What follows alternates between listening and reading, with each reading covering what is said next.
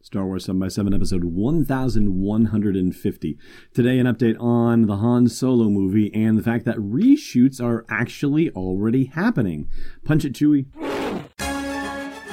Hi, I'm Brian J. Jones, author of George Lucas' The Life, and you're listening to Star Wars 7x7, the only daily Star Wars podcast.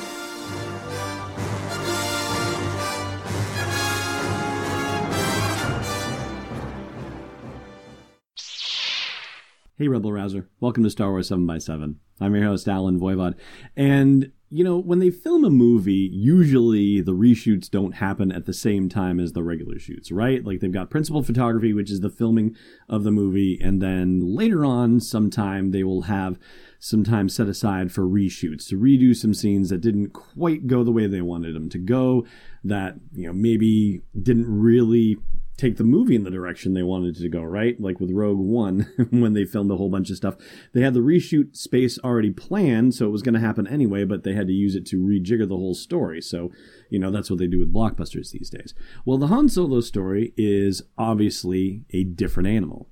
Very different, in fact, from Rogue One, where, the reshoot situation when they decided, we got to change stuff around, that happened much further along in the process compared to the Han Solo story, and Gareth Edwards was an active partner in that whole thing as opposed to Phil Lord and Chris Miller, who departed the project. So then you have Ron Howard brought in, and reshoots become a bit of a wrinkle for a couple particular reasons. I mean, first of all, you've got the reshoots that are off in the future for whenever those are scheduled, but Ron Howard is going to have to do some reshoots to bring the movie back in line with the vision that Kathleen Kennedy and Larry Kasdan have about it, as opposed to the version of the vision that Phil Lord and Chris Miller were steering the movie toward, right? So there's that.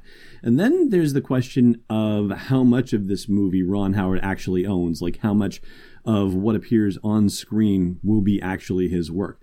If you've seen things that say that he has to shoot 51% of the movie in order for him to get credit on it, I mean, that doesn't seem to be accurate, right? So there was a Variety story about this whole DGA situation, the Directors Guild of America, and how credit is assigned back in June. The absolute bottom line is that the production company gets to say who the director is going to be, and then if somebody doesn't like that, then they get to protest it. And the DGA either decides, all right, give it to so-and-so or give it to the other so-and-so, or they decide we can't make a decision, in which case it kicks back to the production company.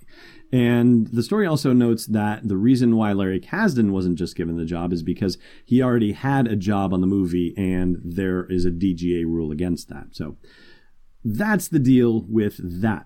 But the fact that they're in reshoots now has to do with Michael K. Williams, who is playing a character as yet unknown, although we got some more details about that character as part of a Vanity Fair story, and then also a follow-up with Deadline Hollywood, where he talked about the fact that he is being cut from the movie because he is not available to make it to London for reshoots.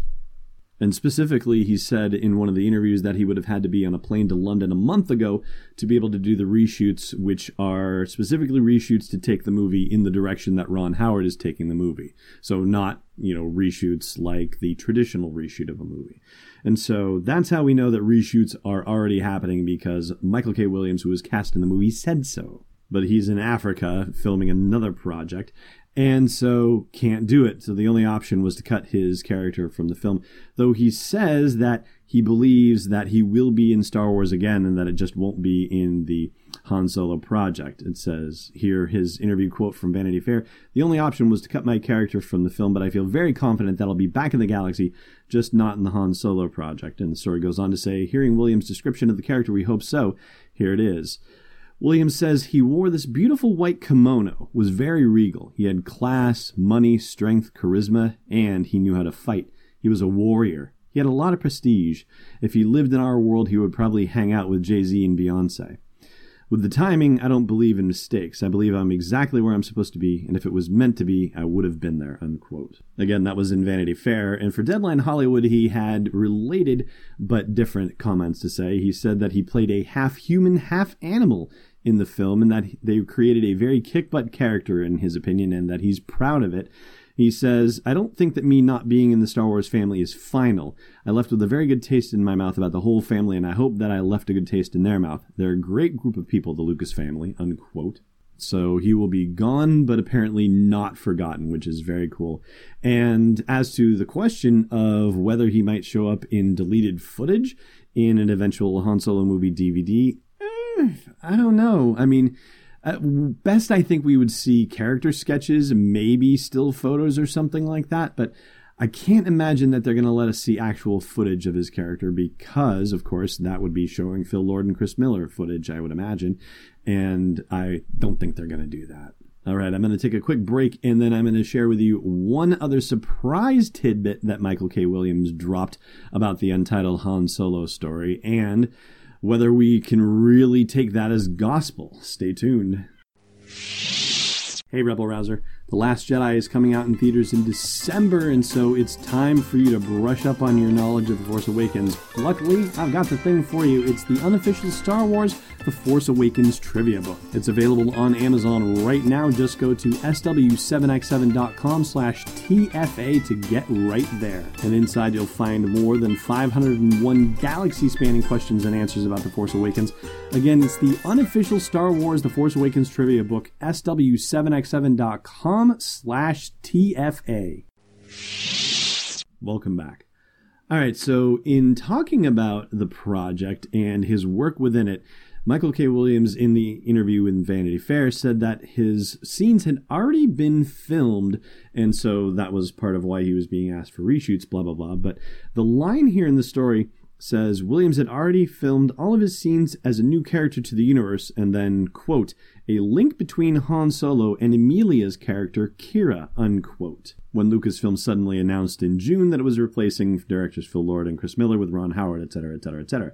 So, Emilia Clarke's character is named Kira. Huh? That's kind of interesting, and possibly not connected directly to Han Solo because Williams' character had to be that direct link, so I guess we'll have to see how that linkage is created in the revised version of the story that's handled by Ron Howard. But the name Kira has popped up more than a few times recently.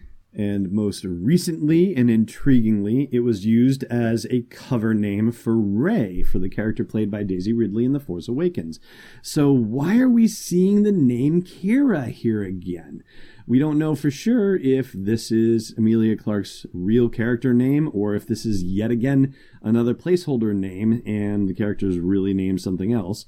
And oh my gosh, wouldn't it be rather insane if it turned out that Emilia Clarke is actually playing Rey's mother? Is that even possible? I don't really think so, but it's kind of amusing to think about as a possibility. And the fact of the matter is that it certainly can't happen in this movie, right? Like, if that really were the case, then what would happen is they would have to run into each other 20-odd years later, 25 years later, right? In between Return of the Jedi and The Force Awakens, when Han is a shipping entrepreneur and racing guy, and whoever this Kira person is, whatever she's doing in the world, in the galaxy, and they would have to have an affair. And can you really imagine anyone cheating on Leia Organa? No, can't see it happening. But definitely fascinating that they're reusing the Kira name, and I'll take your wagers on whether it's the real name or a code name again, so please chime in at the comments of the blog post for this show's episode at sw7x7.com. All right, that is going to do it for today's podcast. Thank you for listening. Tomorrow, we start the Push to Force Friday 2, and that's going to be a lot of good fun with a lot of good new information about The Last Jedi coming up. So stay tuned, and may the Force be with you wherever in the world you may be. Thanks for listening to another episode of Star Wars 7x7. And hey, before you take on Count Dooku all by yourself, check out sw7x7.com for show notes, links, photos, videos, and more. And we'll be able to do even more with the show for you with your support at patreon.com/sw7x7. It's not a crazy spinning alien of unknown origin, it's Destiny Unleashed.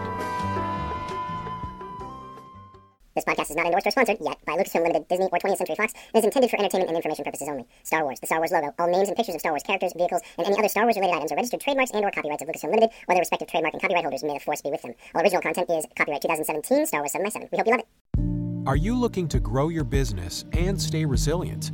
Look no further than FM Global. With over 180 years of scientific research and engineering expertise, we bring innovative solutions to ensure your commercial property today so you can prosper tomorrow.